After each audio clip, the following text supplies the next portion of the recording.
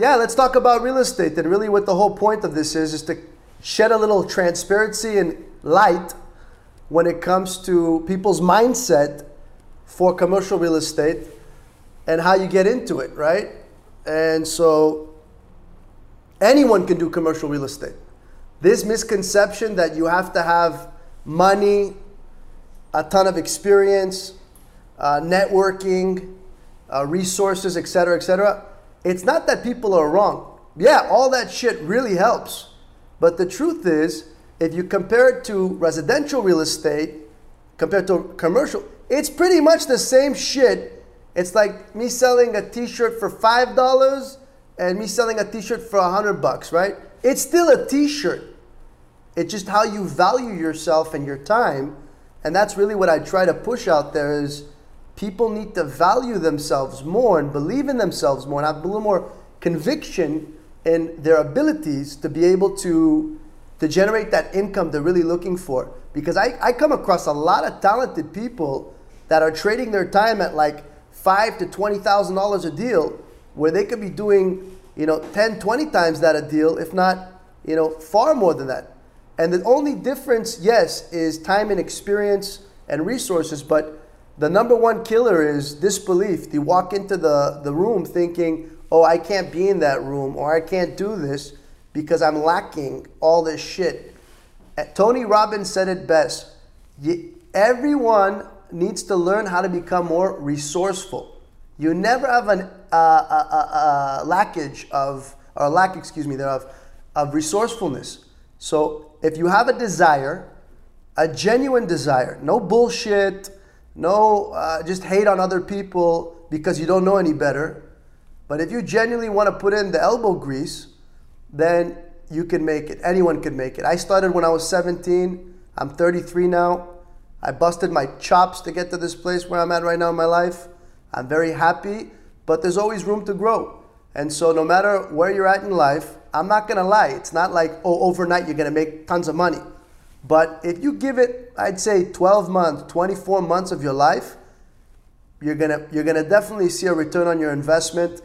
And that's really why we created MTIP University, is because I probably recruited and trained dozens, hundreds of people at this point in my life. And I realized I kept repeating myself. And the filtering process, the guys that end up making 6-7 digit incomes, which I have several, these were the guys that I didn't have to micromanage.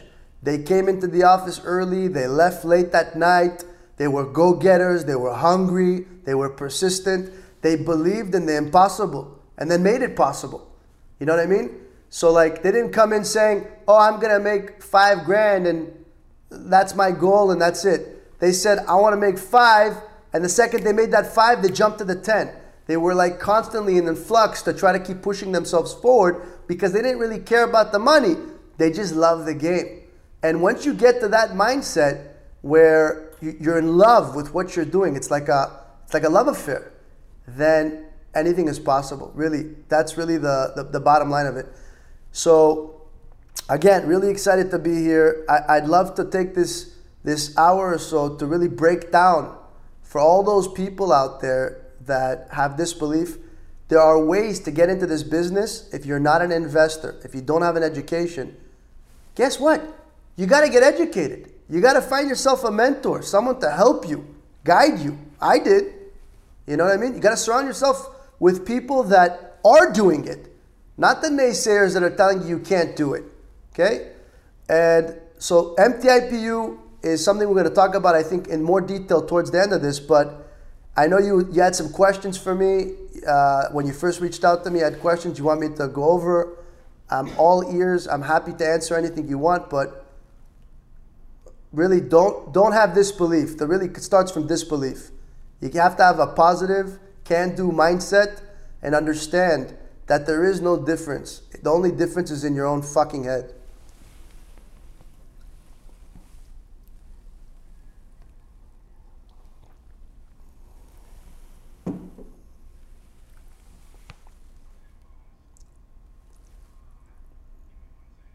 Okay, no problem, brother.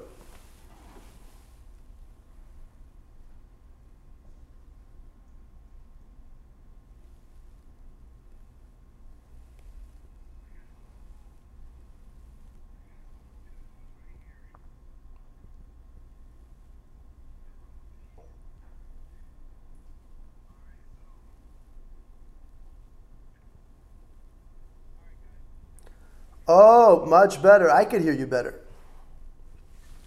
Yeah.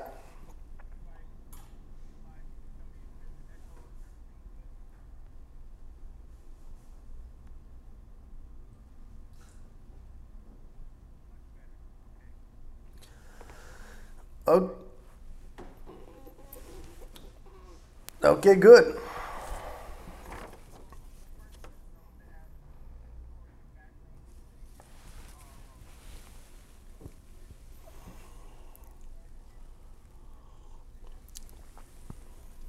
Sure. Okay. For those that don't know, I was born and raised in Los Angeles, California.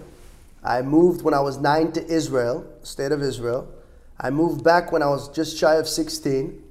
And then I recently, over the last several years, moved to Miami, Florida, and it was the best decision of my life, mind you.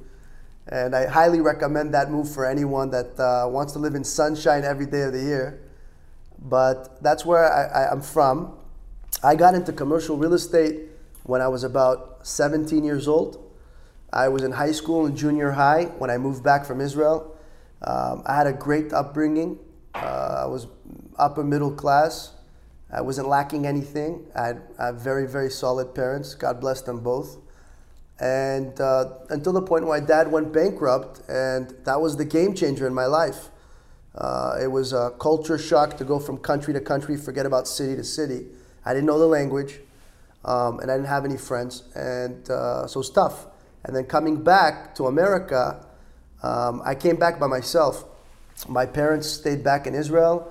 I had failed school in Israel, and I was a troublemaker, quote unquote. Excuse me. And so, long story short, when I came back, I stayed with my grandma, my late uncle, Cameron, God rest his soul, great man, and my grandpa.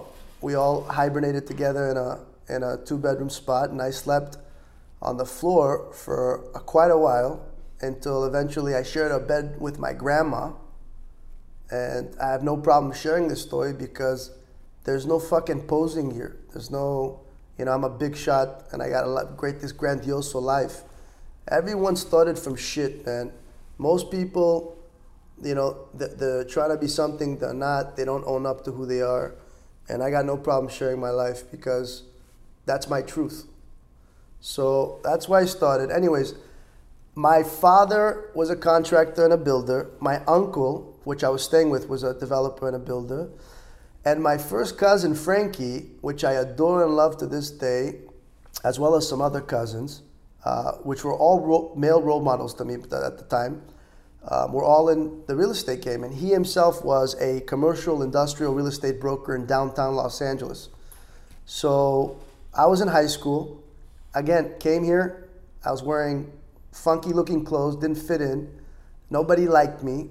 I found a clique of like 3 Israelis, because that's what I became. I became Israeli after spending so much time there. I went to Beverly High, and I was looking for what to do. I was washing dishes at Chin Chin restaurant in Brentwood when I was that age. And then eventually I got a gig becoming a DJ on the weekends. Okay, these are my first teenage years of working.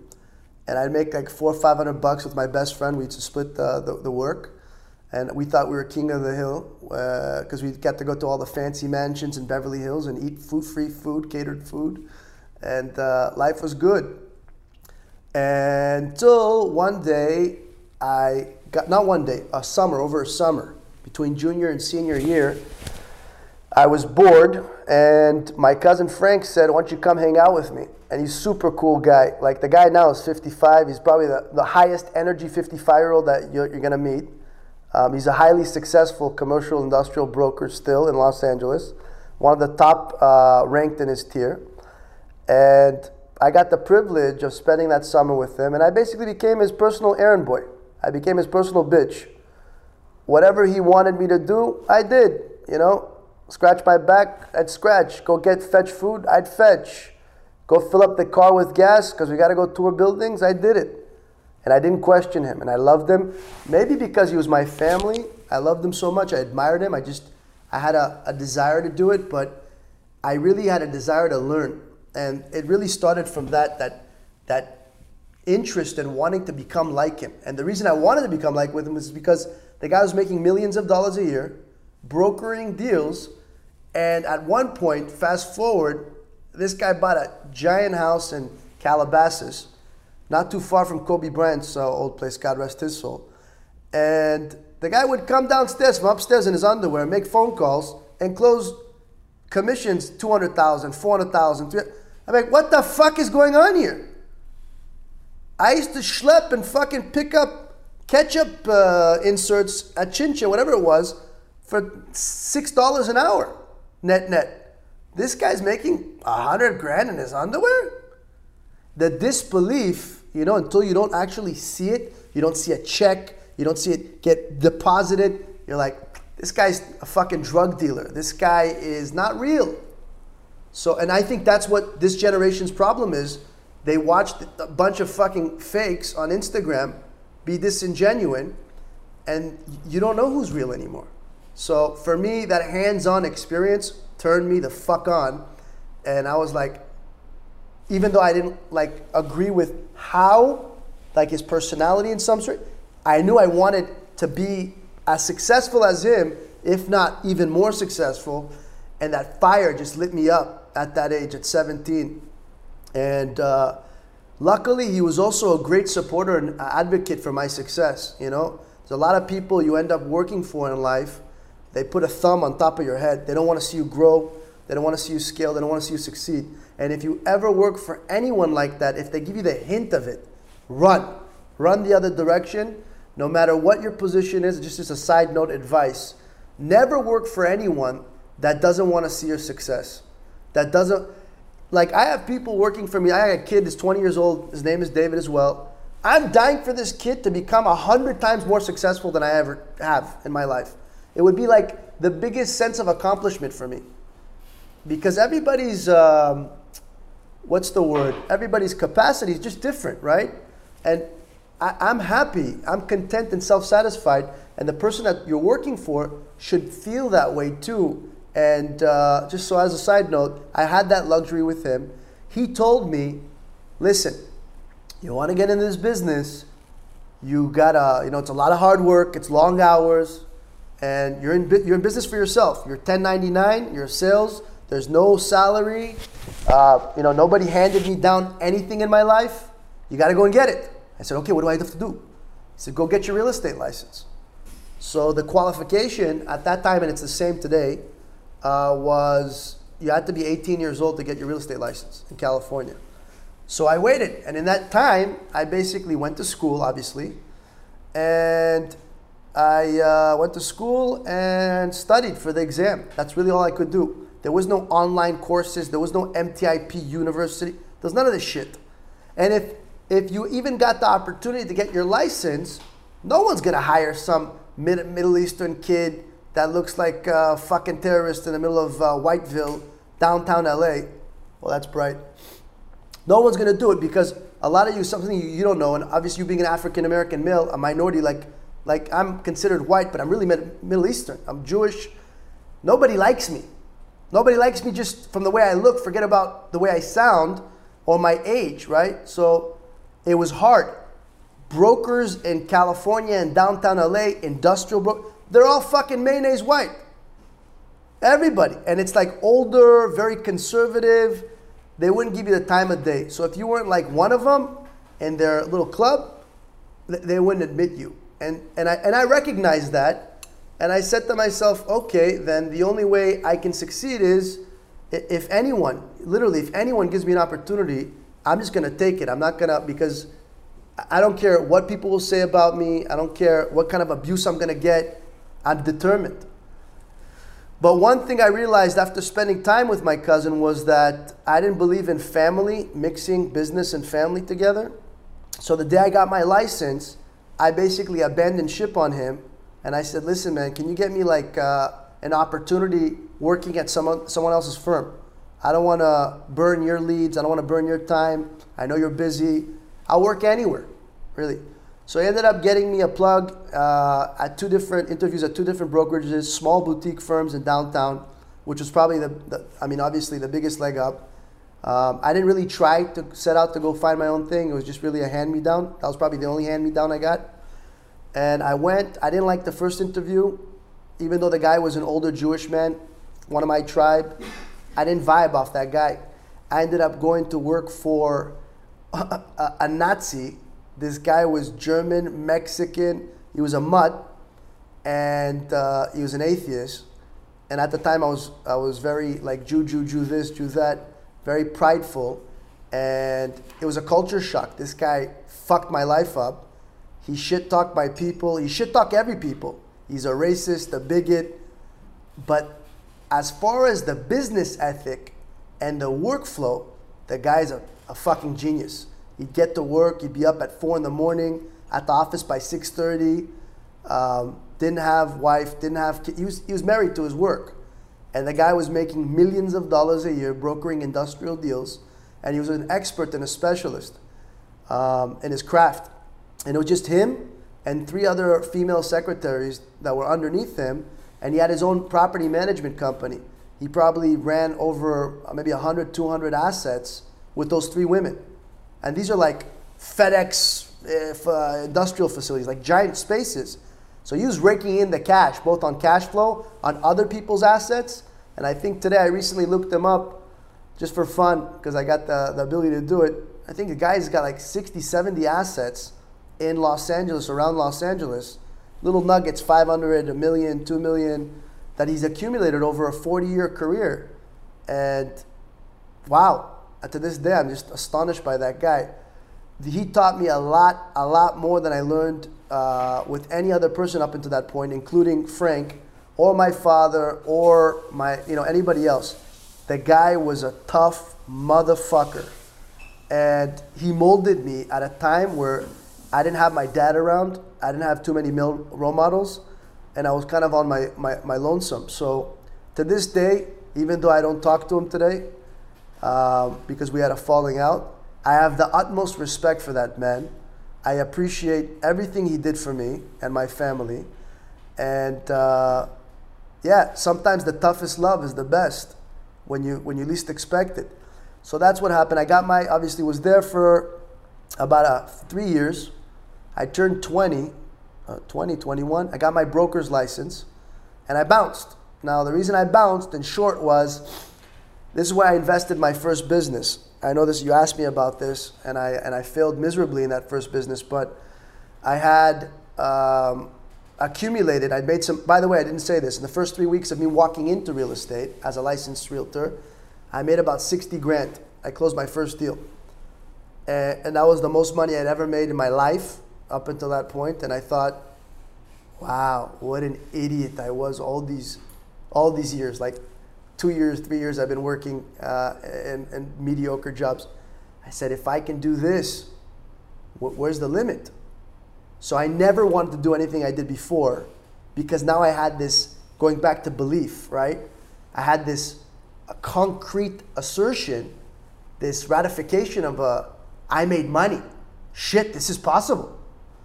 And it's really hard for people, by the way, as a side note, like I was saying earlier, for people that haven't made the money, that haven't gotten that certain dollar amount, to be like, that's even possible.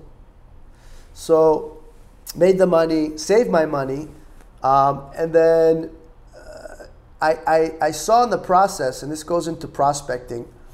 I used to ask the guy, go, listen, how do you make business in real estate? How do you start the business? So outside of education and knowing the terms and the language and the contracts and all that shit, or meeting people, it really came down to prospecting, your day-to-day meeting new people. And I asked the guy, I said, listen, you've been doing this for 30 years. How do you prospect for real estate? And he says, you got to go canvassing, door knocking.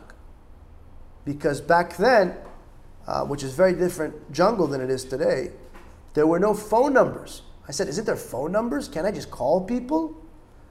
And in commercial real estate, most of these assets are owned by LLCs, corporations, trusts. And a lot of people don't know this today, that there's resources that can give you those phone numbers. I'll just plug it in right now. There's a company called Reonomy.com that I use that gives amazing phone numbers and great property analytical information for commercial property nationwide. excuse me, that didn't exist back then. So I would sit with the guy and he'd say, go prospecting. So I would print a plot map. I don't know if you know what that is. A plot map is it looks like a domino-sized map. It's a black and white with shapes, polygons of a city block. And it would tell you the parcel number on each one, and it would give you a visualization of the block you're walking. And I would walk the block, and I would go and give a business card, get a business card, because I'd had the gatekeeper, the secretaries in these businesses. It wasn't like you're walking into someone's home and talking to a homeowner. You're talking to a guy that's in the garment business or in the electronic business or in the closeout, whatever business, and you're not going to get into that office. There's like 50 people will stop you before you get into that warehouse. But if you do, and if I ever did, amazing. Most people would just say, just give me your card, I take a card, and then I would have that to like follow up with. So I ended up stapling these cards to these little maps, highlighting them, and I made this book. After a few months, I had a bunch of leads, right, that I had accumulated. And then one day I pitched the broker, my broker at the time, his name was Mike as well, and I said to him, I said, dude, why don't we offer this service like it doesn't exist to like all brokers? We can make a killing like making a subscription-based business. Now, mind you, this was 2004 or 5, and Google had just invented 2 years later, 3 years later, these silhouettes. Now that we take for granted, if you zoom in into Google, you can see these boundary lines of the lots on Google Maps. That didn't exist back then. So it was like satellite imagery was just popping up a couple of years into it. So he was like, that's a good idea, yeah. He didn't really give a shit. The guy was making millions of dollars. But he said, listen, I'll give you a challenge. How about you take the zip code we're situated in right now and double down. Take all the information, go canvassing, and close your first deal and prove to me that you can make money as a broker prospecting with this information. And so in 90 days, I scraped every single plot of land, everything. It's like 2,500 pieces, and to a spreadsheet. And I had made this perfectly. I did the reverse search engineer every day. I would spend 7-8 hours a day searching for numbers and who the true identities of the owners were. And then the next day I would just dial everybody. Eventually I got my first lead. And by the way, I talk about all this stuff in my MTIP University, and it's a 2-hour session just on this, so I'm not going to go into every detail. I ended up closing my deals. The guy said he would become my partner in building this technology company if I did this. I did it. He didn't deliver. I walked. And that's a big, big lesson for everybody here. You got to honor your word. If you commit to something and the person delivers on it, then you got to own up. If not, then that's the red flag. That's the red line in the desert, the sand. You have to know to get up and leave. And that's what I did. I left him. I ended up making my own brokerage when I got my broker's license. And I put all my money, it was like almost $250,000 at the time that I accumulated, including debts. And I tried to build this technology company. I called it Property Mech. And regretfully, I didn't have enough experience. I didn't know what to do. I just had this brilliant idea and some money. And not enough money and not enough experience. And it failed. And I was in the fucking hole. I was in the hole big time. And I was really scared because there was no father around. There's no brothers. There's nobody to bail me out. No partners. And till eventually I met my best friend.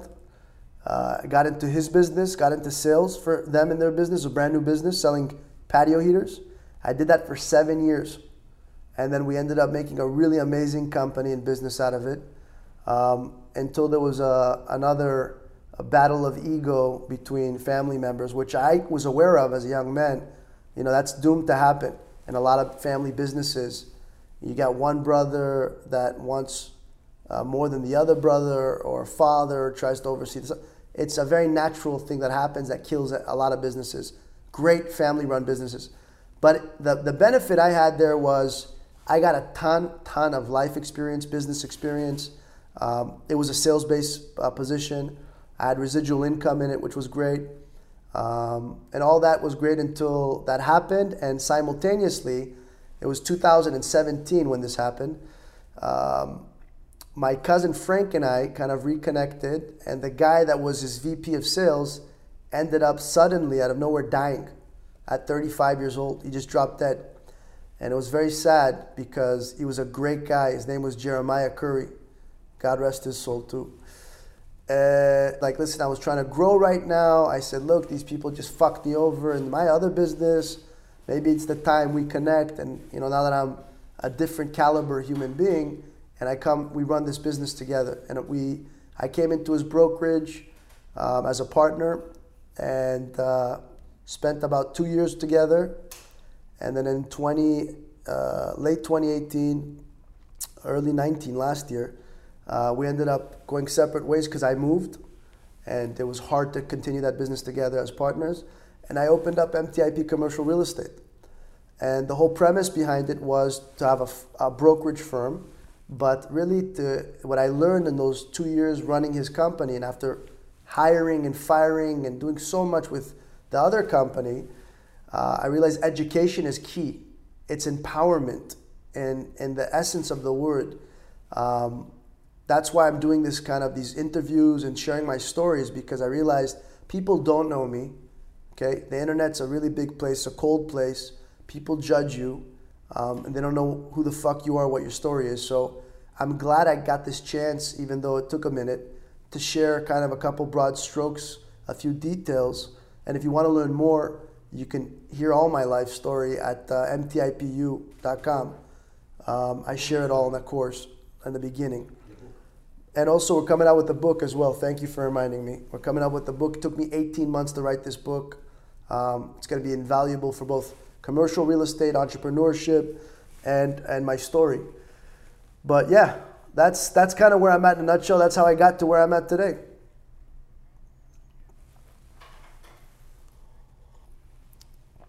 Like I was saying, there was a family feud. It caused a major strain on the business. Okay, we got to double digits and millions in that business, from zero to really astronomical numbers. And unfortunately, there was a feud in the family. I don't want to get into particulars because I don't want to upset certain people, because it's a public medium. But it didn't go well, and there was a mistrust, and there was a problem. And so I couldn't stick around for it. There was too many lawsuits occurring, too many issues, and at the end of the day, each one of us, we're all responsible for our own livelihood. I had to make a move, and I busted one. And I was kind of at the point where I was kind of getting bored, because I had this passive, almost residual income from reorders all the time.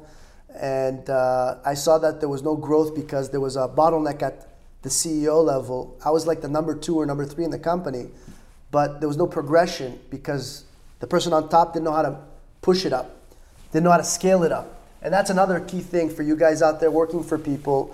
If you are on the path to success, to growth, and the CEO or your leader or your manager doesn't have that same kind of mindset, and you're not in tune with a synergy, you got to fucking leave. You got to leave. And these are all red flags for you to leave and try your own thing, or find the right associate partner to synergize with.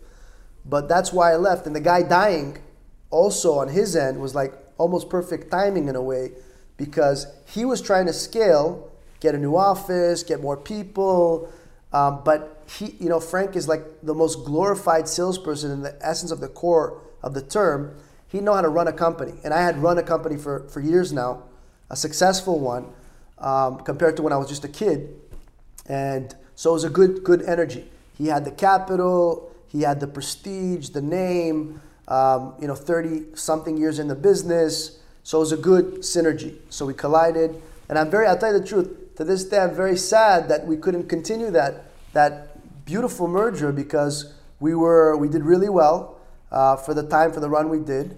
And in that time, I developed some crazy processes, workflows, and technologies that have really propelled my career in the last 24 months in particular, 24, 36 months.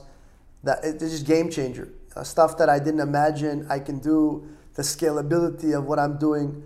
My life really changed at probably 29, 30 years old. It went from, $250,000, $300,000 in income to over $1 million, almost $2 million in income from syndication deals, arbitration deals, brokeraging deals, marketing deals. You can't do it working for someone else, regretfully. You have to be your own person. And what I mean by that is you have to be a 1099. You have to be in sales. Otherwise, you just won't make the money being a W-2 or an employee. Not to mention, in my essence, in my core, I could never just sit and work for someone else, clock in, clock out. It's not in my nature. It's never been in my nature. Since I was 9 years old, my dad Friday nights would come out when we were younger. And this is a true story. My dad used to tell me, they give us an allowance. I get like, let's say, $5. My sisters would get 25 and the other one would get like $50. Okay, I'm exaggerating. I'm just using these numbers. And my $5 would cover a pizza and a can of Coke. That was what it was for a little outing. And so I came to my dad and I said, listen, man, what's the deal here? Why don't you give me some more money? You're giving the girls more money. Why don't I get any more money? He said, you want more money? Okay, great. Come see me tomorrow. Okay, I said, all right, you can give me that money? He had made me, photocopied in his office, a business card with the house line and my name on it. And it said underneath, willing to work for free. And he said, why don't you go to the mall down the street and give this business, and I was like 10 years old, and I'm not kidding. In Israel, it was liberal. You can walk the streets. He said, go. I said, who's going to employ me at 10? He said, go. Try. And I did, and I ended up working for a mini market, like a 7-Eleven per se, scrubbing the floors. And I got paid like, I don't know, $1.50 an hour. I thought I was like making bank. But just to show you where that mentality came from, I did have that privilege when my father ripped me a new asshole at a young age.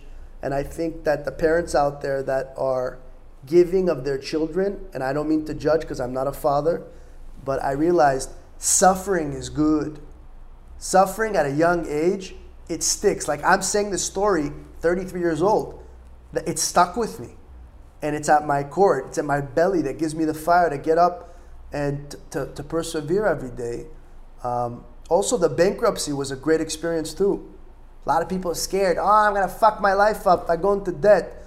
Yeah, it's fucked. You're right. It's shit. No one wants to be in debt, right? But at the end of the day, if you're alive, you're healthy, you got your eyes, your teeth, and this is no sarcasm. You could do it again. You can do it 10 times over. Seen people belly up and go bankrupt and come back, bounce back better than ever. You just got to know that everything's going to be okay. In your heart of hearts, you need to have belief, self-belief and conviction.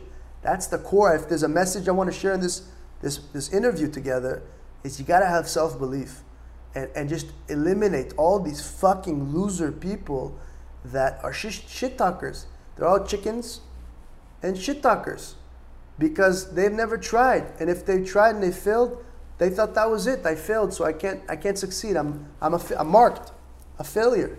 And that's just the wrong mindset. So that's how I got back into it. Hope that answers that.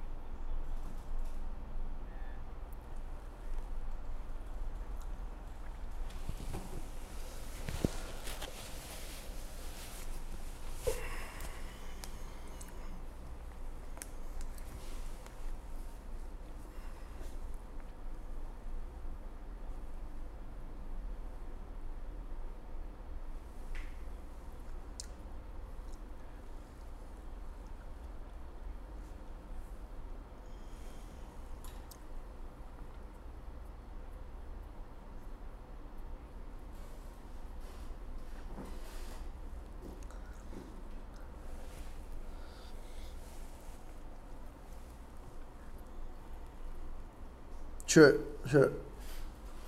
That's a very, very fair question, and I know I kind of touched on it at the beginning. And normally, when you have these types of discussions, it's very hard to articulate in a very short span of time what you really, really need. So a lot of people say, "Oh, that guy's just generalizing."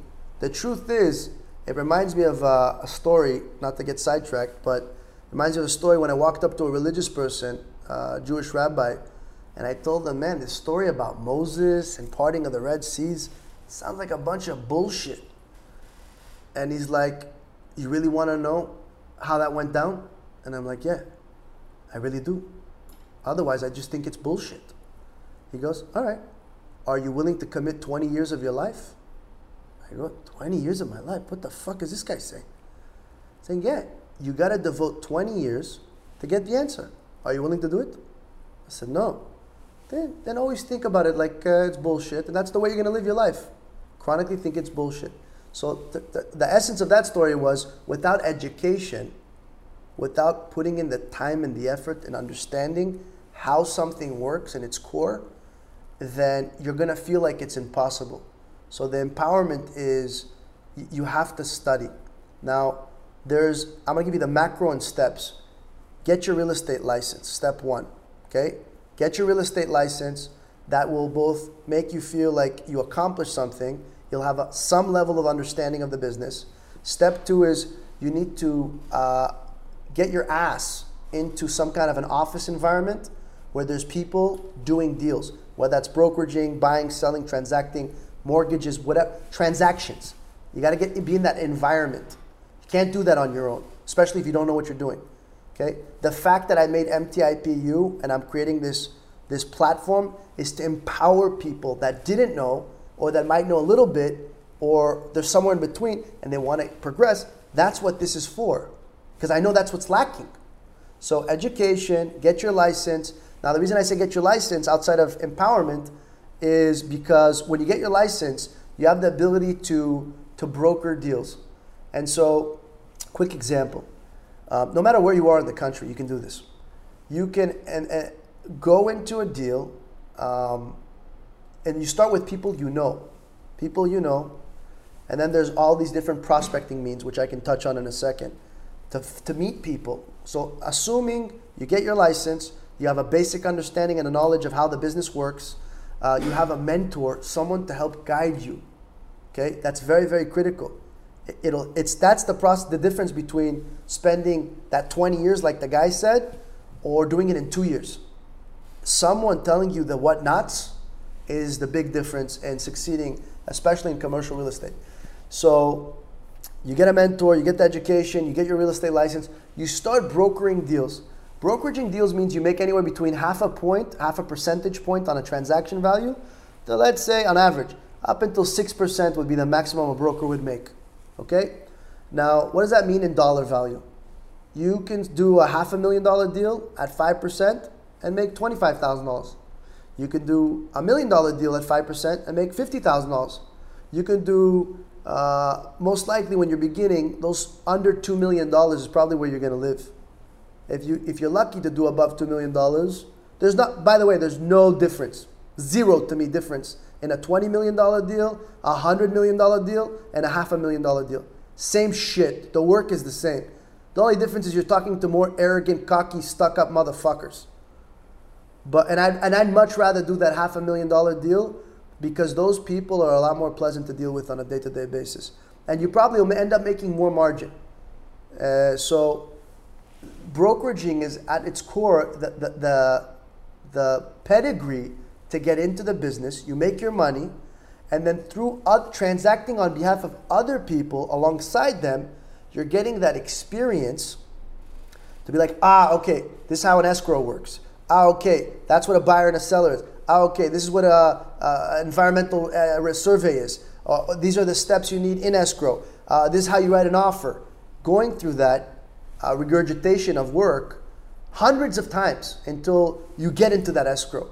That repetition is what's going to get you that leg up to do it. Now, you can choose to do the same thing I just explained in residential real estate, and the experience will be the same.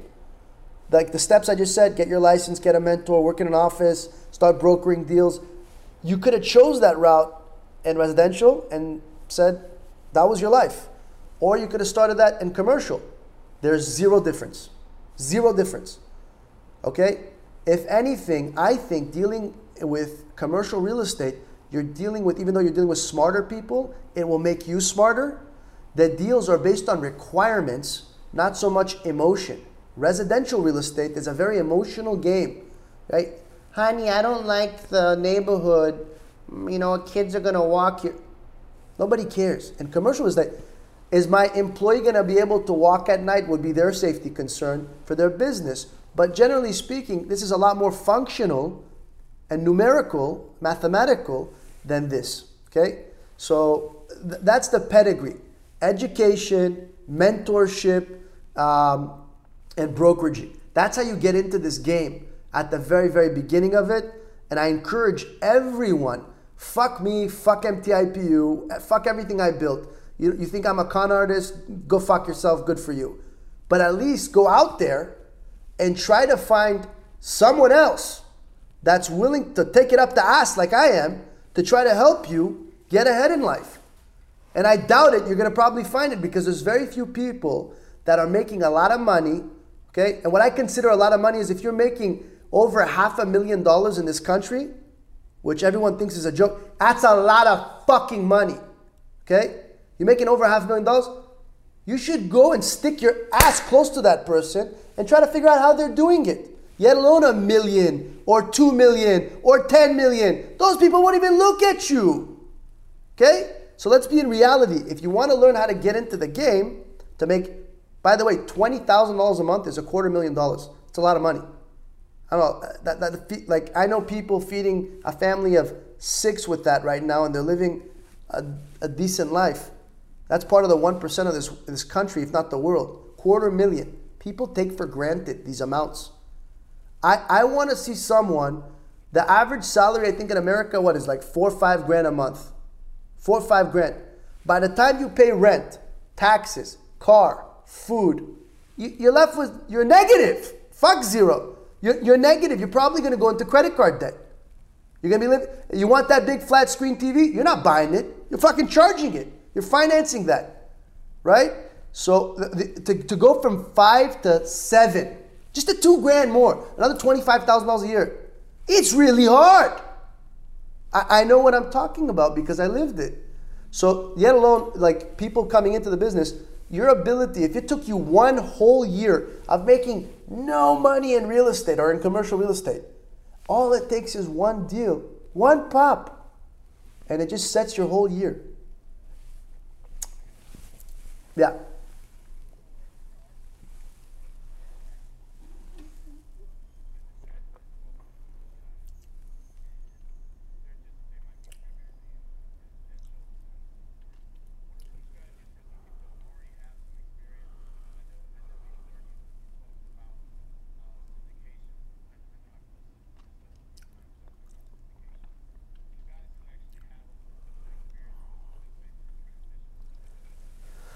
Into syndication?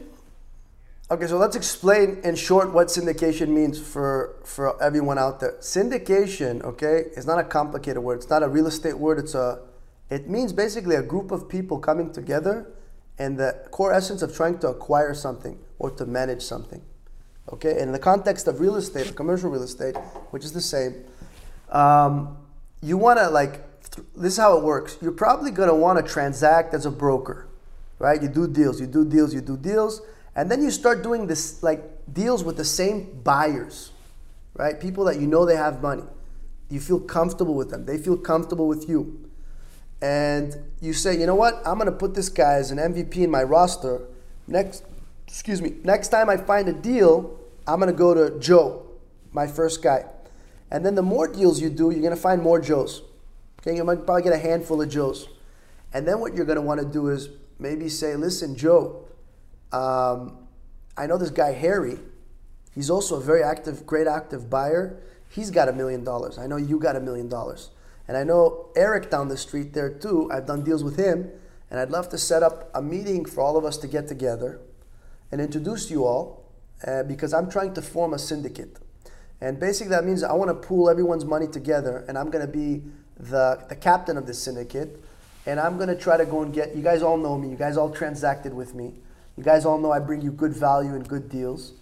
I'm going to try to bring the syndicate these deals. I'm going to find the deals, I'm going to negotiate the deals, I'm going to tie them up, meaning I'm going to put them under contract. and I'm gonna go get the financing for the deals. All I really need is for you people to give me the equity, give me some money, give me your capital. And if we pool our money together, we can buy exponentially larger assets, which means more money for all of us, higher caliber property, better returns. And that's really what a syndication deal is in its core. And so hopefully that answers that. As far as getting into that, that's exactly the way I just explained is the way to do it. No one's going to give you their money, okay? I don't care who you are, how good looking, how smart. No one's going to give you money unless you've done deals with them consecutively. You need to help make money for someone, maybe even repeatedly, before they even fathom to think to give you their money, cold-heartedly. Let me ask you the best question. This is a question for everyone. If you had to do it right now in your life, whether you have money or don't have any money in your bank account, if you walked up to or called up your 10 closest people to you in your life and you said, hey man, can I have $5,000? Who's going to give you that fucking $5,000 right now? I challenge everybody. Fuck 5,000, 1,000. And if you're like broke, ask for $100. I bet you no one's going to give it to you. Isn't that sad? People you know for 5, 10 years, they'll be like, what'd you need the money for? Where's it going to go? Like, bro, you know me for 10 years. You know where I live. You know my mom. You know my dad. They won't give you $1,000. Isn't that a fucking sad? It's a fact. So imagine now you're talking syndication, real estate. Who the fuck's gonna give you $100,000, right? So the only way to get to that level it's the last level in the playing field. That's what I call the top of the heap. To get the syndication, you really gotta rip your asshole. You gotta spend time, build the deals, show your value, and if you can do it on a more public forum, which is what I'm not doing at this point in my career, then that's really how you're able to connect with people on a national level and branch out. But in the very, very beginning, you want to start with your core market, the people closest to you, maybe family members, rich uncle, rich father, mother. I don't want to sound like I'm big only on talking about men. Women too, there's tons of women, tons of money. Whoever that is to you, your wife, your spouse, connect with them and then show them the value and create that role. What's your job? What's my job in this syndicate? And then going after and buy the real estate. Now, today, just to give you a plug in what it is that I do, so I'm over the brokeraging, even though I have a brokerage, MTIP Commercial Real Estate. That's not something I emphasize anymore. The brokerage really is there to mediate for me. I have an acquisitions fund. It's a private acquisitions fund called Broadbridge, which I go and I buy buildings with, buy property with, commercial property. And that company basically, its core job with MTIP Commercial Real Estate is to find the deal, right? We prospect for the deal, we negotiate the deal, we put the contract, we put the property under contract, which means in essence, we now own the equitable rights for a duration of time, which is the due diligence period for that asset. And then we decide, does Broadbridge buy it with its own capital and its own little syndicate, okay? Or does Broadbridge assign it, which means I transfer the rights of that contract to some other group or person in exchange for a fee?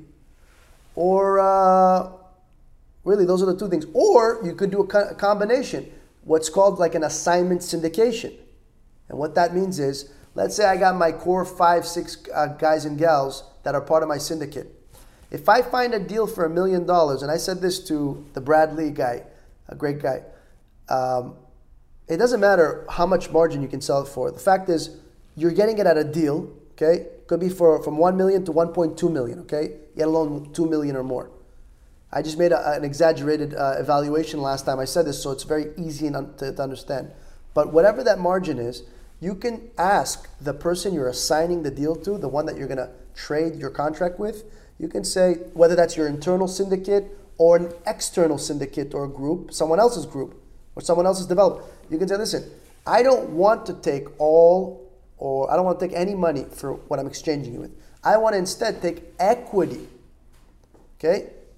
I've said this dozens of times, numerous times. Equity in exchange for a position in the contract.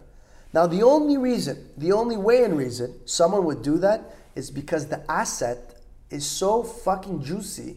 It's such a good asset. It's such a good value that they'll want to take that deal and do that with you. Now, over the course of my career, I also learned that a lot of these machuzmos, the guys they have the money, they don't want you as a partner, okay? Now, the only way for you to say there's a value in you becoming a partner is, listen, I've clearly defined what my role is.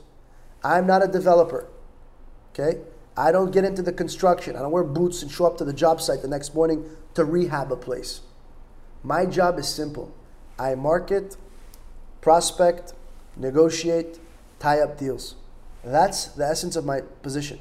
And I can also help sell the disposition of it. But anything beyond that, management. I don't want to get into management. I don't want to deal with fucking tenants. I don't want to deal with development. I know my role. That's my role. In my specific example, I don't want to go to the bank and try to get the debt either. I'm not interested in dealing with the bank 90 days, 60 days, sitting there, paper schlepping a bunch of documents to get that loan. I don't even want to come up with equity. My equity, my cash, is far more valuable to me in my bank account and liquid. And my ability to try to sell or buy real estate comes in the value of all that other shit I did to get to that point. So if someone's going to give me, if I'm going to own a piece of real estate, it's really going to come from my sweat equity and all the money I dumped into those different segments of my business to get to the point where I have that value to offer to someone. So I tell the guy, I say, listen, I'm going to be the minority stake partner. It's called a general partner and a limited partner. Okay? The general partner is usually the guy that heads the syndicate. The limited partner is just an equity partner, meaning the person only gives money, does no say in anything, and they just basically, they're just a money guy. Okay? So in my case, even though I did all the work to bring the deal, I change my position from the general partner to the limited. When I assign my rights over and I sell it to this new syndicate that I become a partner with, they become the general partner. They go and raise all the money to close the deal. They get the debt from the bank. They manage the site. They do the rehab. They do everything an owner that's buying a building is going to do, they're going to do. I just take my little nugget, whatever I can get in my negotiation, in my skill set, my ability to get a good deal, and I take a smaller position. But here's the beauty in that. A lot of people would protest it, but here's the beauty in that. I didn't put $1 of my money into the deal. I didn't have. So if you make $100,000 today, you have to pay taxes on the $100,000. Whatever's left is your savings. That's what you end up investing into real estate. In this case, if I had a $100,000 fee, I never collected it. So I end up enjoying the whole. I think we dropped out of $100,000 worth of equity rather than potentially 60. Why? Because if I took a fee, I would pay 40%, I don't know, in taxes normally, right? So I'd be left with 60. Then I would want to go, if I want to become a partner in that syndicate, I would have to reinvest my 60. So by me not taking the fee, not taking the cash per se, and instead exchanging it straight into equity, I'm getting almost, double the value. So that's a key component that a lot of people that are doing syndication, they don't really do. Okay, so there's control. Now the aspect of control. That's the monetary value of it. Then there's control. If you're in business and you're an OCD person and you have a mindset of, I need to have my hand on everything all the time, then truth is, you might make money. You might get rich. You'll never be wealthy. You'll never be wealthy. And everybody that I've met in my life that's wealthy, and I'm talking about hundreds of millions, even billions of dollars that I've met, and I've met quite a few. I had the privilege and the honor to meet these people. None of them are OCD control freaks. They all realized to scale, you have to let go of the reins. You have to have belief in people. Even though some people will fuck you, most likely, will con you. You'll have to sue them, and that's part of life. There's no way around it. I don't know a successful person that hasn't been sued. I don't. I've never met one. Fuck, if you're not getting sued, you're guaranteed you're not successful. You have to be getting sued in this country. Someone's pissing someone off at some point when you start making a lot of money. It's either from greed or from just straight out jealousy. But my point is, I let go of the control. My ideology, and I'm really pushing that in 2020, I'm not saying assignments in commercial real estate are an everyday thing. They're not. You have to have a system to be able to find these gems. Brokeraging is an everyday thing. You can broker deals all the time. Assigning deals in commercial real estate, if there's I'm exaggerating. If there's 10 brokerage deals, there's one assignment in every 10 brokerage deals. If you really stink, maybe there's 20 out of 20, 1 out of 20. Okay? There's definitely room to create assignments. And to give you an extra tip for those of you guys out there that are interested in doing syndications and all that stuff, start with the brokeraging. Build your way up. Build a network of people you know how to do business with. It'll take you a couple of years. God forbid you spend 3 years of your life. Maybe even 5 years. Okay? You're 30, you're going to be 35. You're 35, you're going to be 40. You're 40, you're going to be 50.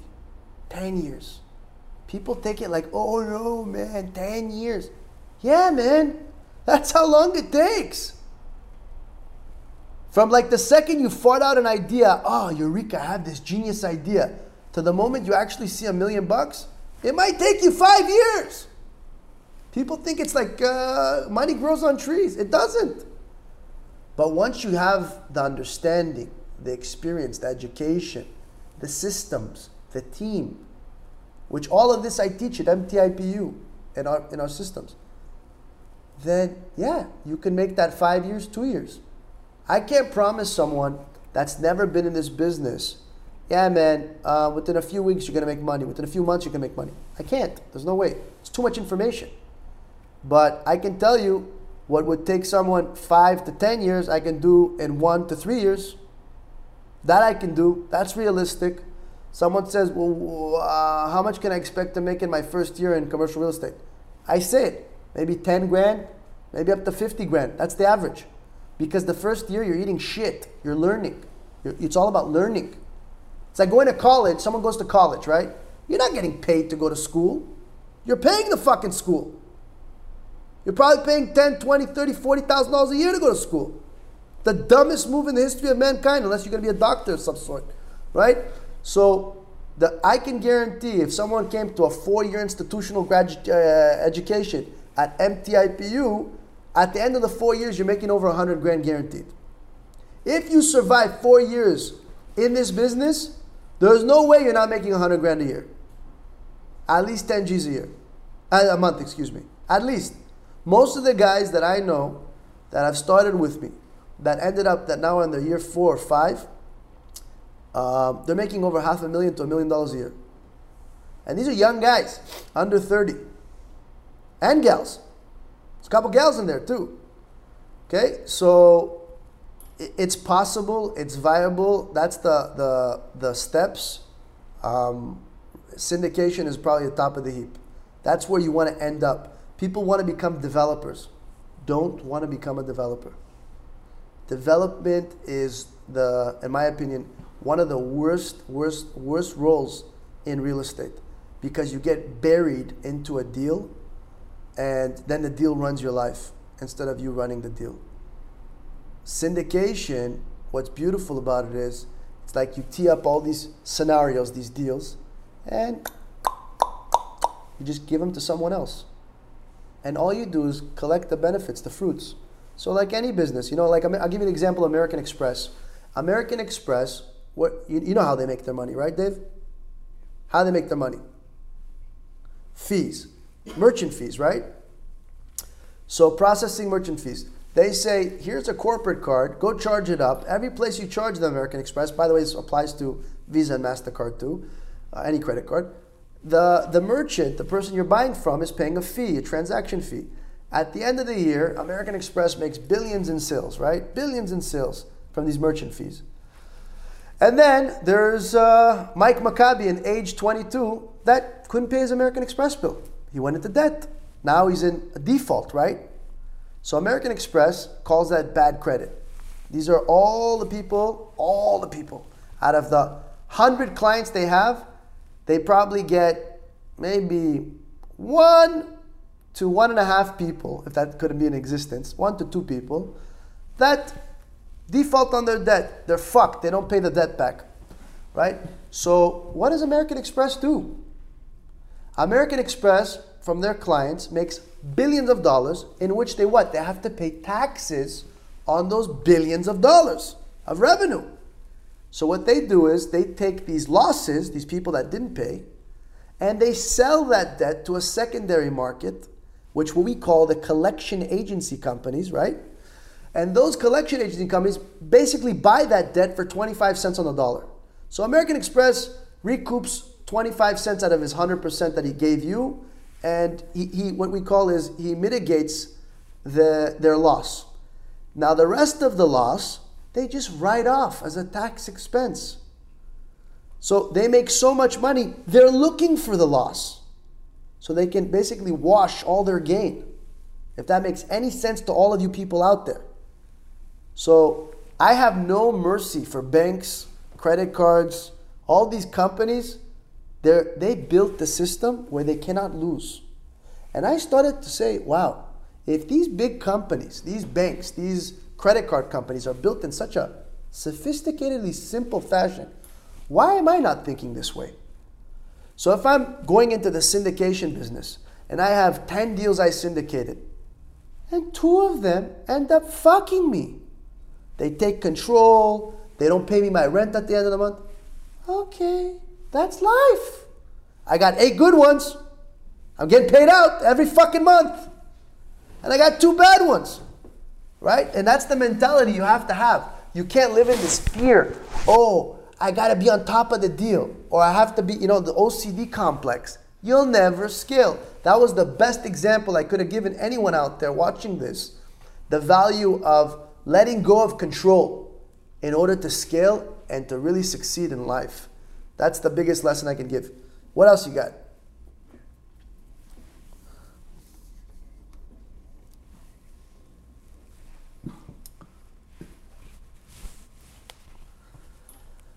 Yeah, and realistically, it's easy to find capital. It's always easy to find capital when the deal's good. Okay? People find it, it's so hard to buy real estate. Yeah, it's hard to buy real estate because the real estate you're trying to buy is shit. And most deals are shit. So yeah. So what do you really, really realize? That the name of the game isn't raising the capital, isn't getting the debt. It's finding the gems, finding fuck you deals, and putting all of my time and effort in the past, I would say especially 18 months, really honed down, is how to come up with deals, good deals. Because anybody will come into the deal if it's good.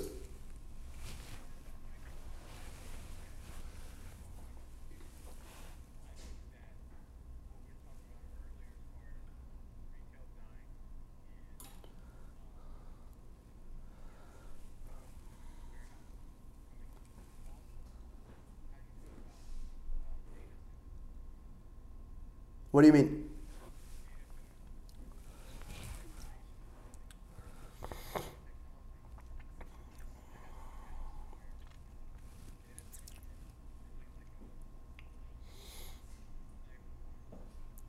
Yeah, I mean, that's definitely one avenue, but if you go back to the most core, basic, rudimentary shit that's been around forever, that's more of like something, a new need, right? The existing need that's been around forever is this comes from e-commerce, and I talk about this quite a bit. E-commerce is obviously on the rise, and it started to be double digits as far as the sales in the country in the most recent years. But when you see Amazon, Jeff Bezos, buying $100 million warehouses, that's a really, really huge indicator to you that there's a lackage, there's a shortage. That combined with my market knowledge, because I've done the research, there's only like 1 million industrial buildings in America out of 150 million properties. It's nothing. It's a fraction of a percent. And there's hundreds of thousands of businesses out there, if not millions, especially small owners, small business owners. And these people are people selling on Shopify and I don't know, Amazon stores and eBay and all these other types of marketplace oriented websites. People are making a living from their homes or from, I see people doing, renting out public storages and running their small businesses out of there, right? Selling shoes and selling watches and selling all sorts of shit. And these are the minorities, the small people, like mom and pop shops.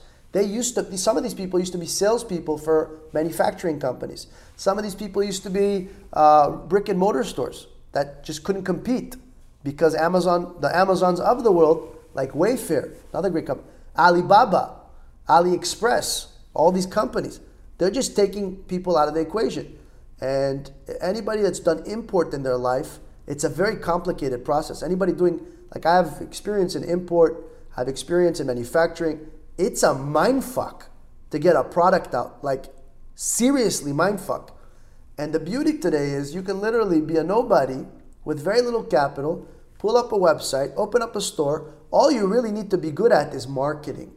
If you're able to market that store, that's where you're going to see the money come in. But you don't have to go deal with the logistics, the customer service, the manufacturing, the legal. So much goes involved in it. But I see the future of retail dying, right? The only thing that's gonna be left is like food, entertainment, special purpose kind of sites. And I see industrial warehousing on the rise. And specifically, I see micro industrial space being very, very successful. One of the ideas I actually want to introduce, but several companies now beat me to it. A few years ago, I thought of it was merging the idea of a WeWork. You know what a WeWork is? The creative office, and mixed with a public storage. They have a baby, and now you have a space which like 300 to 400 square feet micro space where an e-commerce guy, instead of working from his house and using a second bedroom to store all the shoes, he can go to an actual office, pay month to month as a member, kind of like WeWorks, and he can pick the storage space and have an actual cubicle or office space. And I think that's a huge, great business opportunity for anybody wanting to create a new space within the idea of short-term rentals or micro spaces.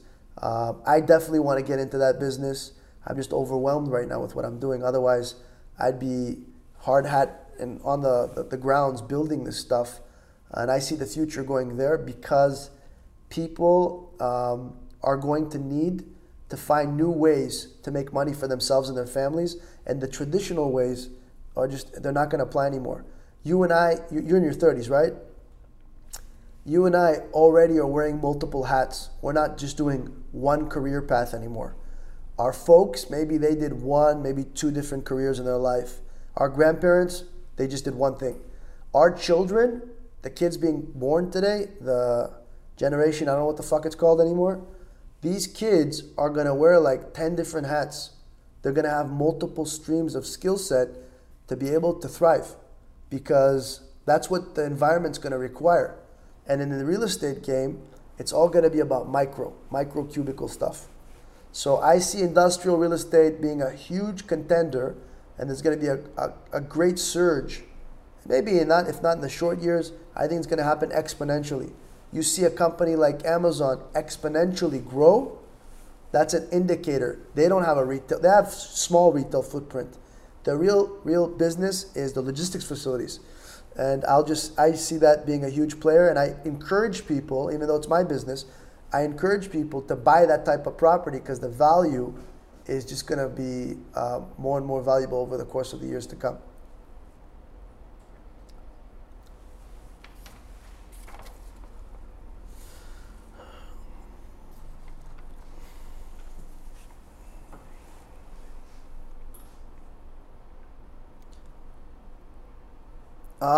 That's very simple. So basically, there's a few types of leases. Okay, there's gross. I'll make it very simple. Is it gross or net? These are the basic ones. Gross lease means that as the owner of the property, you're taking in a flat fee for the rent from the tenant, and you're paying for property tax. You're paying for property insurance. You're paying for a lot of the costs associated to operating the building. That's on a gross lease. So you're getting a flat fee and you're dealing with all the burden as the landlord. A net lease, and there's no such thing as a triple net lease. This is a jargon term that came about in the industry. People say double net, triple net, single net. Yeah, it exists, but really it's just net.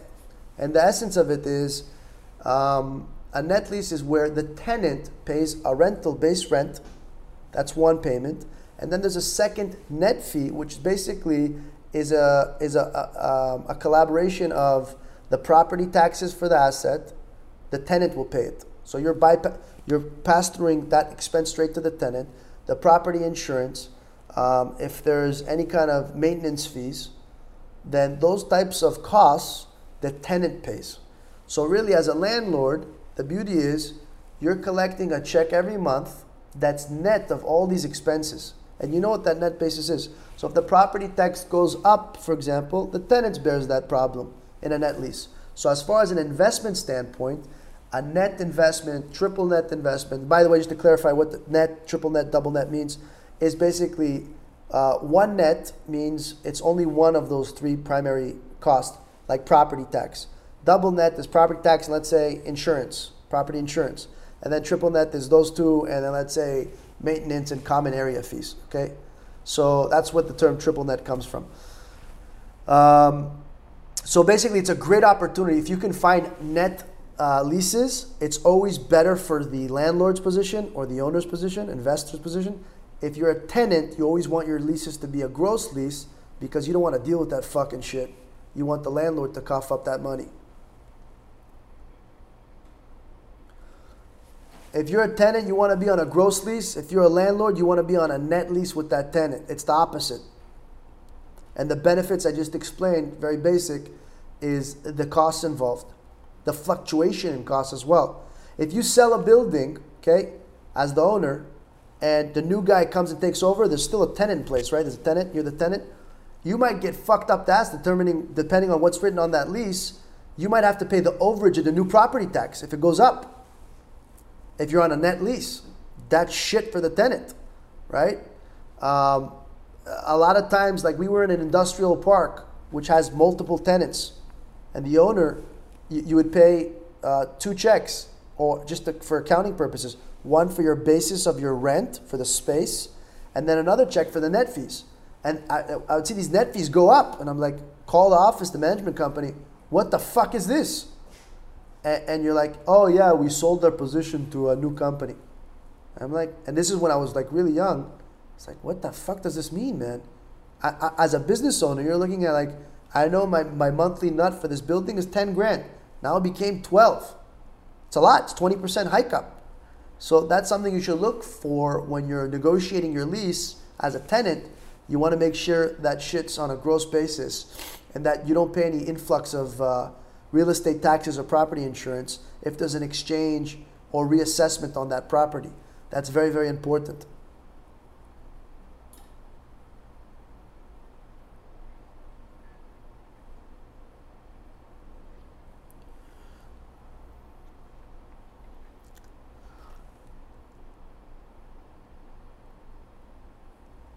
I'll give you the first fundamental one. It's called surviving.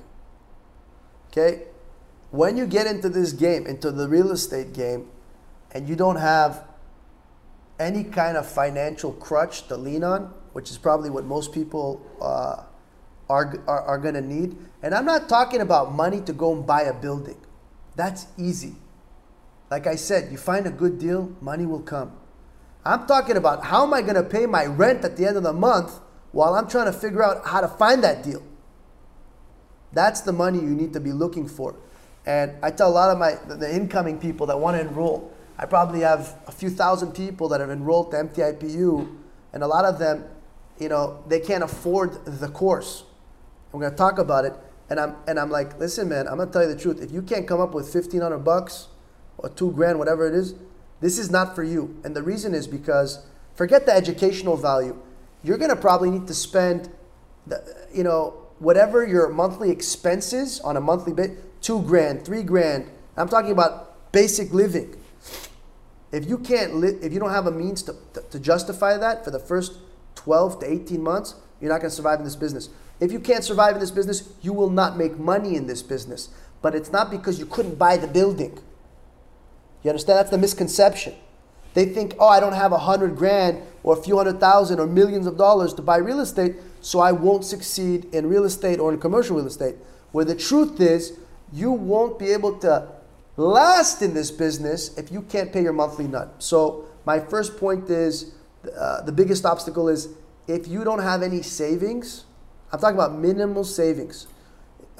You're pretty much you're not gonna be able to survive. I'm not gonna lie.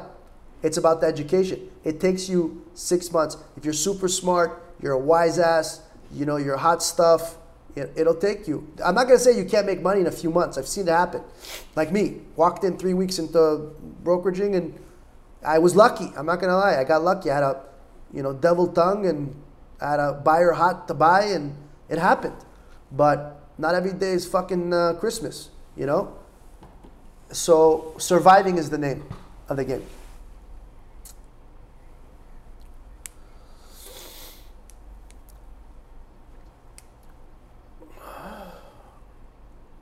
Well, sure. So first of all, this is my secret sauce, and I'm going to tell everybody about it because we worked really hard to build a company, really a marketing engine, from all of this work that we've done. So we built a company called onepropertymarket.com. Okay, everybody can head on to it, the number one, propertymarket.com. This website basically sells you leads. It sells you pre-qualified, which means that there was a conversation with owners, sellers, buyers, and tenants anywhere in the United States, and that's for residential and commercial real estate. So that's option one. So if you have any money and you're spending it on marketing right now, physical mailers, Instagram, social, I don't know what the fuck you're doing, okay?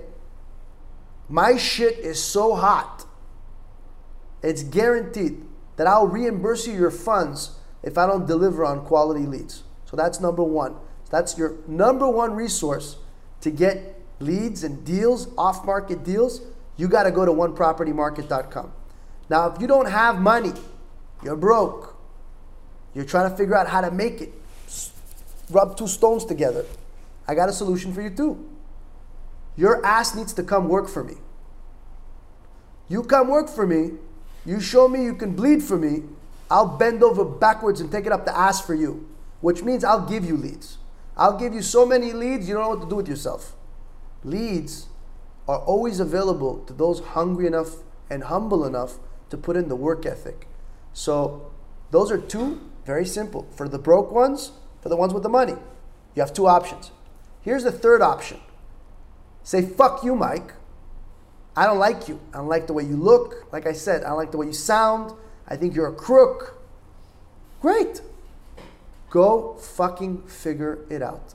It took me 15 years of my life to give you this unbelievable, unfucking believable resource, hand delivered. Pretty, so pretty, the website. You should go see it. Spent a lot of money and time in it to be able to give these leads. So it's either that or this, but really, outside, all jokes aside, if you're working in a local market in the United States, I'm looking for 100 candidates to partner with. So our process, and I'm going to jump in and tell you about MTIPU, it's over 20, maybe 30 hours now of footage. It's a curriculum with Q&A and testing that I put people through as a first step to wanting to explore what it is that we do. After you graduate MTIP University, we get you into something called MTIP Systems. Now, MTIP Systems, we're actually going to be launching, it's been a private internal site, now we're going to be making it public, but it's basically going to give you access to all the technologies we use at a much lower price point for a subscription basis. These are from the tools we use for CRM, from researching property, from underwriting deals, from publishing to sell deals, all of it, forms, everything's going to be in there. And you get that, as well as your ability to have me as your mentor. And obviously my time is not free, so I bill you based on whatever time you need. You get an online resource, which is me, and I've sat down. It took me a year to make that course. Most people won't believe it, but that's how long it did. And it cost me over $100,000 to prepare it, so I can give it to people that are undereducated to get started or to get going into this business. Once you're in those two different segments of our business, you then have the opportunity to either come work for the brokerage, MTIP Commercial Real Estate, get licensed. I'm hiring in Florida and in California because that's where I'm licensed. Or if not, you can go the investor route, which is most of the guys that end up, or gals that are in MTIP Commercial Real Estate, they've shown a track record, they've closed deals with me, and I've given them leads. They end up becoming junior principals with the Broadbridge Fund, which is my fund. I bring in my reps and they become partners with me in the deals. Now there's people out there, they don't want the education. They're smart. They already know what they're doing. They just want the leads. Go to onepropertymarket.com. You have the same leads I get. Okay? You want my systems. You don't want my education. Go to mtipsystems.com. It'll be up less than 30 days.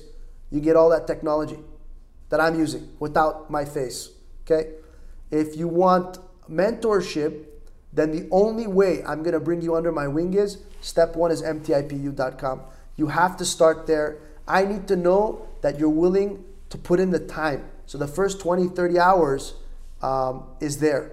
Once you're there, you have the choice to say, that was enough.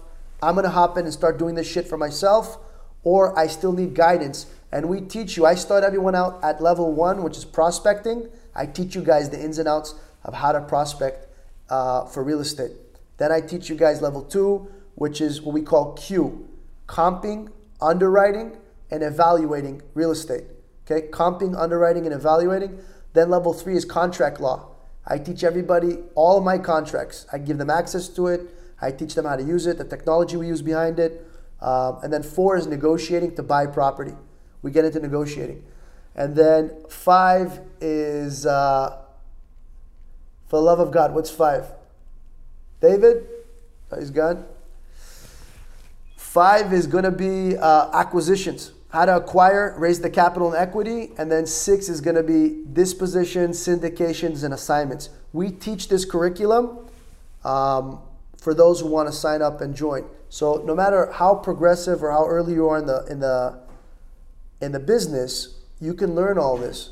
And we'll gauge. If you come in, if you graduated MTIPU, you got to know me and you say like, you know what, Mike, that was great.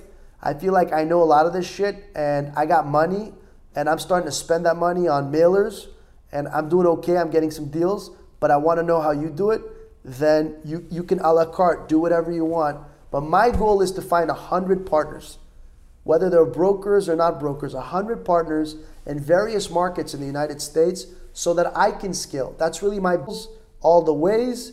You just got to put in the grunt work in your local market and I'll help you guys buy real estate, syndicate real estate at one point, and probably elementary, just broker deals for you to make more income for you and for your family.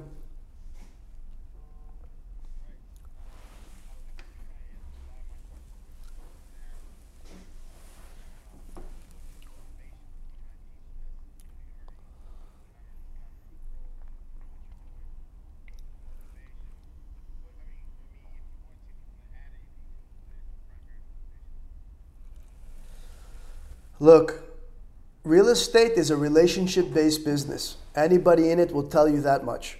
And, my mindset is about scalability. It's very hard to, I don't know if you've ever recruited people, you train people. It's one of the most challenging parts of growing a business, especially if it's 100% commission-based, which is what real estate is. So for me, I realized if I don't create value, if I don't give something of myself, which I'm doing anyways. When I hire someone, when I sit down, when I do these interviews, that's giving of my time. So I'm already doing it.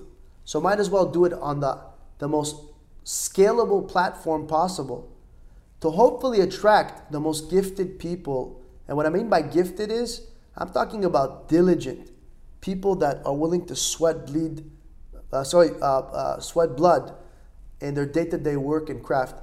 Those are the people I'm looking to partner with that are honest, that have self-integrity, that are respectful, And it's hard when you just put up an ad on ZipRecruiter and try to hire a human resources person to do this all day.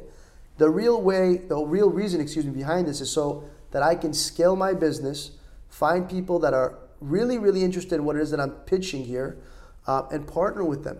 Partner with them, give them value, and see them grow.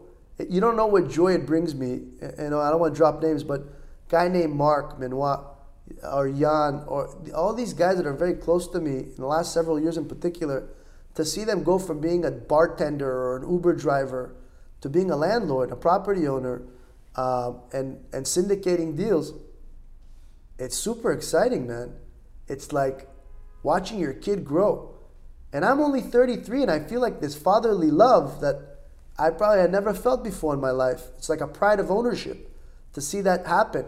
And I get to benefit from it because I get to do deals with them.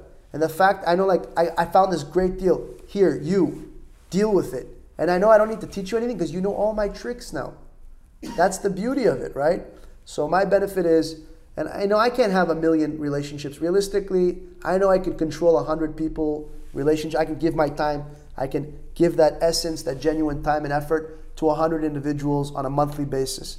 Anything beyond that, it's like really killing me and it's unfair to the person I'm doing business with. So my goal is get 100. I'm going to stop at 100 because I can't, that's my limit for as far as dealing with people. And hopefully those 100 I'm finding strategically in different aspects of real estate, different areas of the country, different types of personalities and nationalities. I don't care if you're African American, Latin, Asian, Persian, Chinese, whatever you are, man. I'm down to know you, and I love to do business with you. If this is something that piques your interest, hit me up. And if you want, I think I'm getting the cue. I think we have a promotional code here because everybody's coming from our guy David here with Diamond Cut Media. I think we catered. You have a coupon code, don't you? You can offer these folks. You're going to get 5% off right now. I think we're doing this for the next few days with you. It's going to be live. You can go to mtipu.com to register. It's free to register. We have a questionnaire there for you to start. You want us to get to know you. But if you want to enroll, you can enroll and take advantage of the coupon code. It's not going to be there forever. It's a small gesture and value for David here for taking his time. And really promoting what I think is the best fucking real estate educational platform ever to exist. And I'm super excited, by the way, for the naysayers. And I want to take a moment to talk about these naysayers. There's people, I know you took the time, and you're very kind, to post about us. And who are these people? Let me pull up my Instagram. I'm gonna point these people out because I want you guys to know, not only can I school you, and I can school you, all of you, that are saying things that are out of context. You guys, none of you guys know and understand how hard it is. Even this interview that we're doing today, it takes a lot of people, a lot of resources, a lot of energy to be able to offer this kind of value. Forget the fact that it's for free. To people that are out there that are itching to just get a little hiver of what it is that we're saying. So for you to come and to publicly bash or discredit anybody, I think A, is very shameful, and B, I'm going to actually right now respond to you because I don't have time to do this on Instagram, and I do this shit once a week, so might as well. So there's a guy here that I like to bring up, unless you got anything else, David, you want to bring up.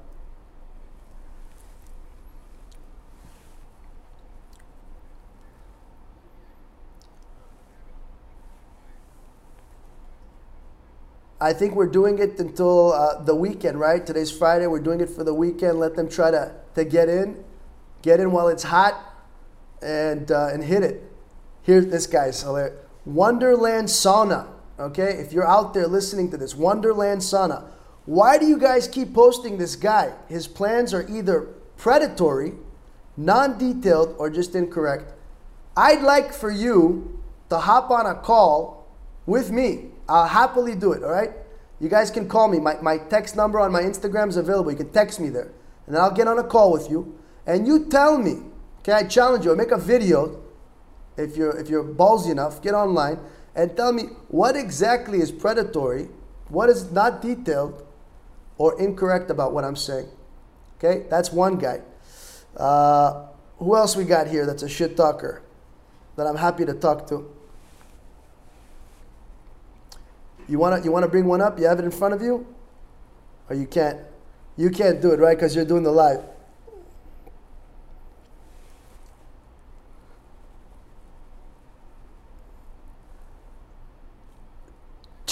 Here's another guy. Turnpike Fulio. That shark language scares people, but I want to speak more about leverage. Keeping your value. Well, hopefully I talked about that today. So that wasn't a shit talker. Appreciate that. Ooh, sick facts. He sounds great. Never doing business with him or anyone he trains. Prince Yasher. Why wouldn't you want to do business with me? What in this face scares you or intimidates you from wanting to do business with me? Look at this. Such a sweet, good-looking face. No, all jokes aside, honestly, if you're scared, it's because you shouldn't be in sales or you shouldn't be in business. This isn't for the weak-hearted. You want to get into real estate, you want to get into business, you got to be a fighter. You got to have a fighter mentality, and you got to be assertive and aggressive. And the guys that are making, the hundreds of $1 million level, they're never going to come on Instagram. They're never going to be on social. I'm like a little nugget, a fart in the wind compared to those people. And those people, they'll eat you for breakfast. They'll eat me for breakfast. They're ruthless. Okay? I haven't met a billionaire or over $100 million or even $50 million, and I know a handful of those people that aren't relentless human beings. Okay? So if you can't keep, the heat in the kitchen, get the fucking out of the kitchen, it's not for you. You shouldn't be following this shit unless you're entertained, which, whatever, be entertained. Who else we got here?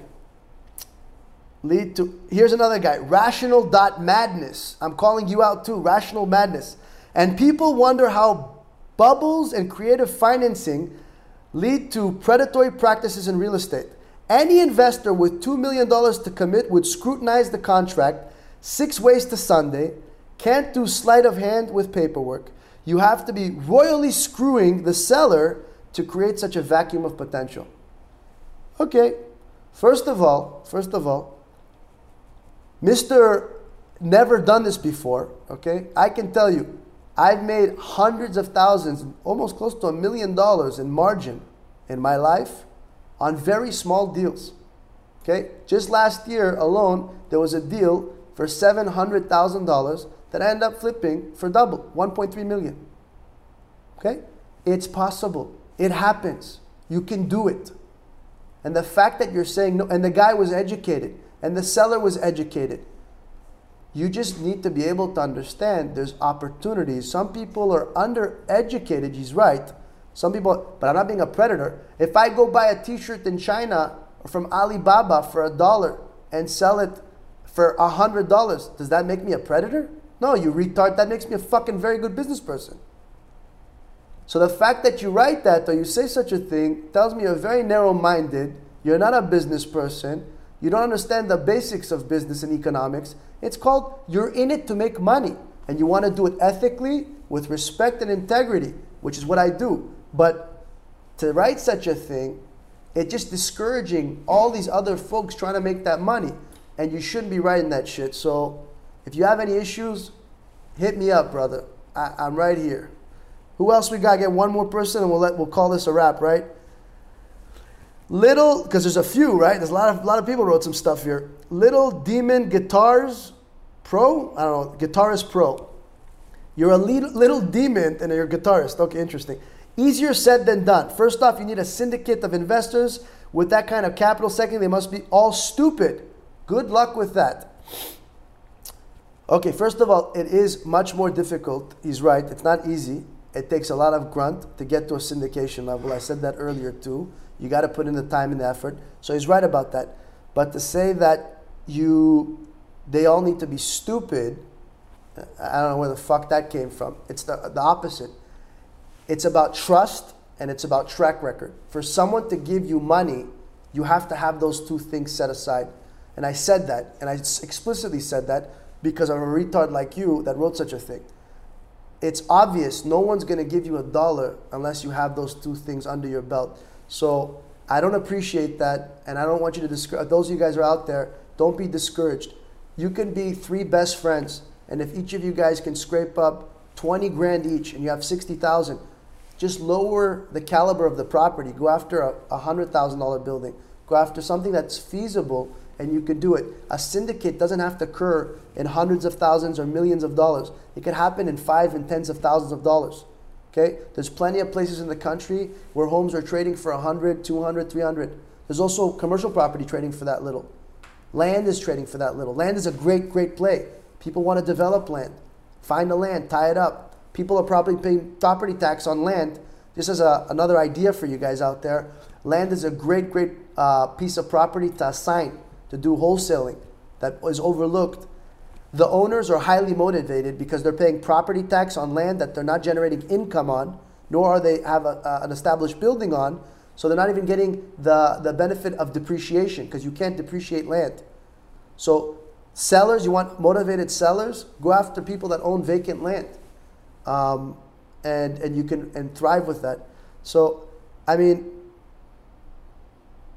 I'm not going to continue because there's some really engaging, funny ones. But those of you guys are out there, all right, that are trying to get into this business, into real estate, into commercial real estate, don't be discouraged. Don't believe everything you read. Okay, do your research, study well, and you'll see that there's tons of opportunity. There's all sorts of different ways to get into the game. There's never going to be a limit of resourcefulness for those of you guys who are hungry and eager to make it in this business. I gave you guys, and I'm going to repeat it, MTIPU is your door in. Come work with me. Door in. You can't afford it. I will gladly bring you in if you show me the work ethic. But you have to be able to sustain yourself. And that means, you know, the best people that are just starting out, by the way, David, are people that live at home.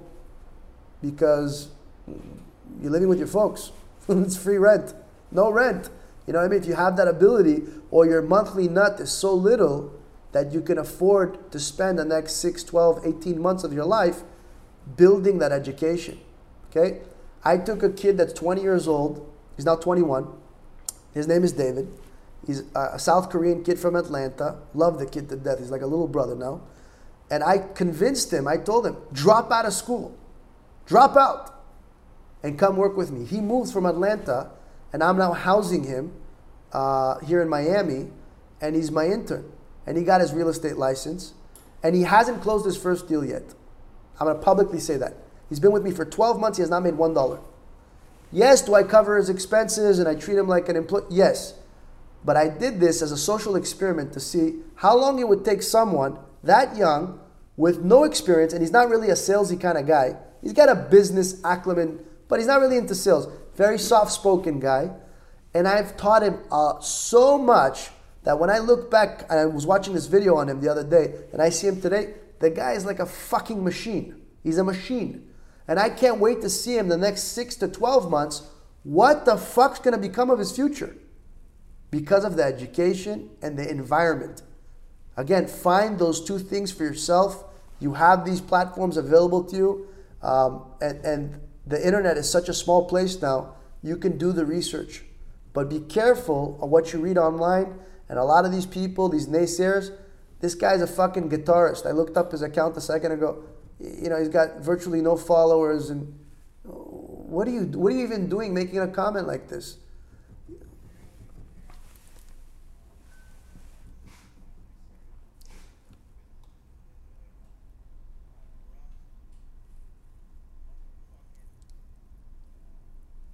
Say it. Preach it. I like it.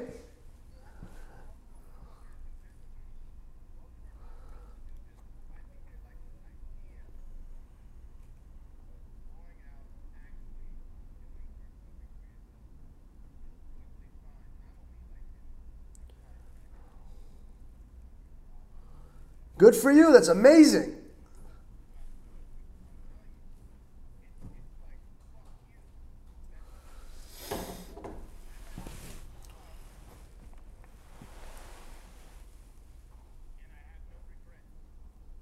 Why are you cussing these people out?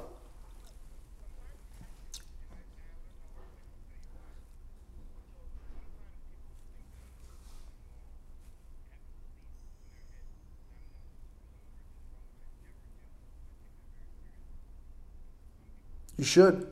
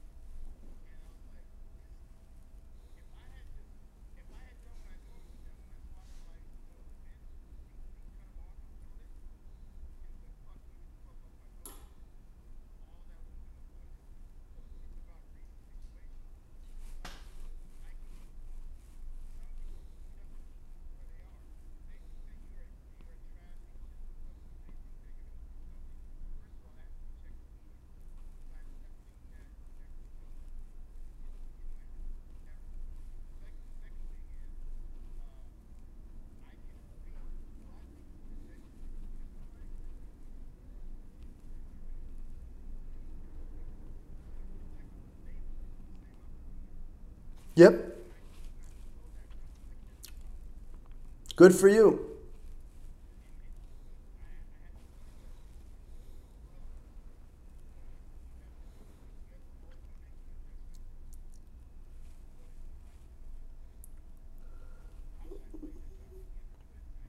Can I tell you something? I never knew what the right thing was to do in life is, but I always knew what the wrong thing was.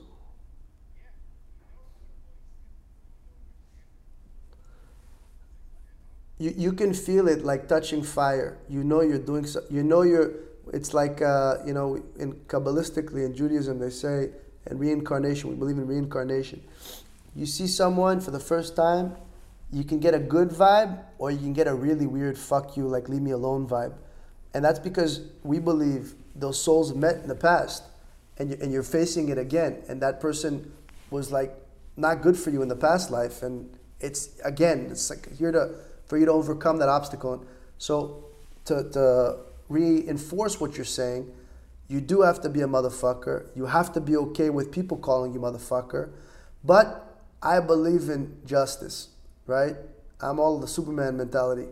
If someone writes something about me, I don't get offended. But I'm going to rip them a new asshole. Because I want the other person that's thinking about saying something not okay about me, about my family, about my business, to think twice. If you don't do it, you know what I mean? If we don't do it for each other, if I know you and I've done business with you and you did right by me, why wouldn't I say good things about you? Right? And yes, sometimes you can't please everybody. Sometimes even with all of your heart, you want to do the right thing for someone, but the waters get muddy. It's normal, it's business, it happens. But in the end of the day, generally, your intentions, and it's all about intentions, same thing with lawsuits, it's all about intentions. If you have a good person, you have good intentions, you're trying to do the right thing for people, then it will project and resonate, and I think people will overall see it. It's about repetition and staying consistent and surviving, bro. It's all about surviving. The ones that end up on the top are the ones that could survive from the bottom up. And you right now, growing and doing what you're doing, these interviews, the raising of the funds, all of this is all a journey for like all of us.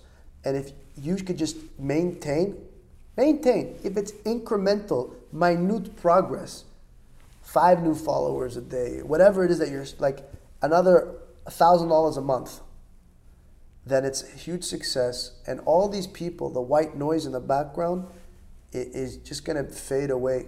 And so don't get offended, because I can hear you have that little fire in you. Fuck these people, okay?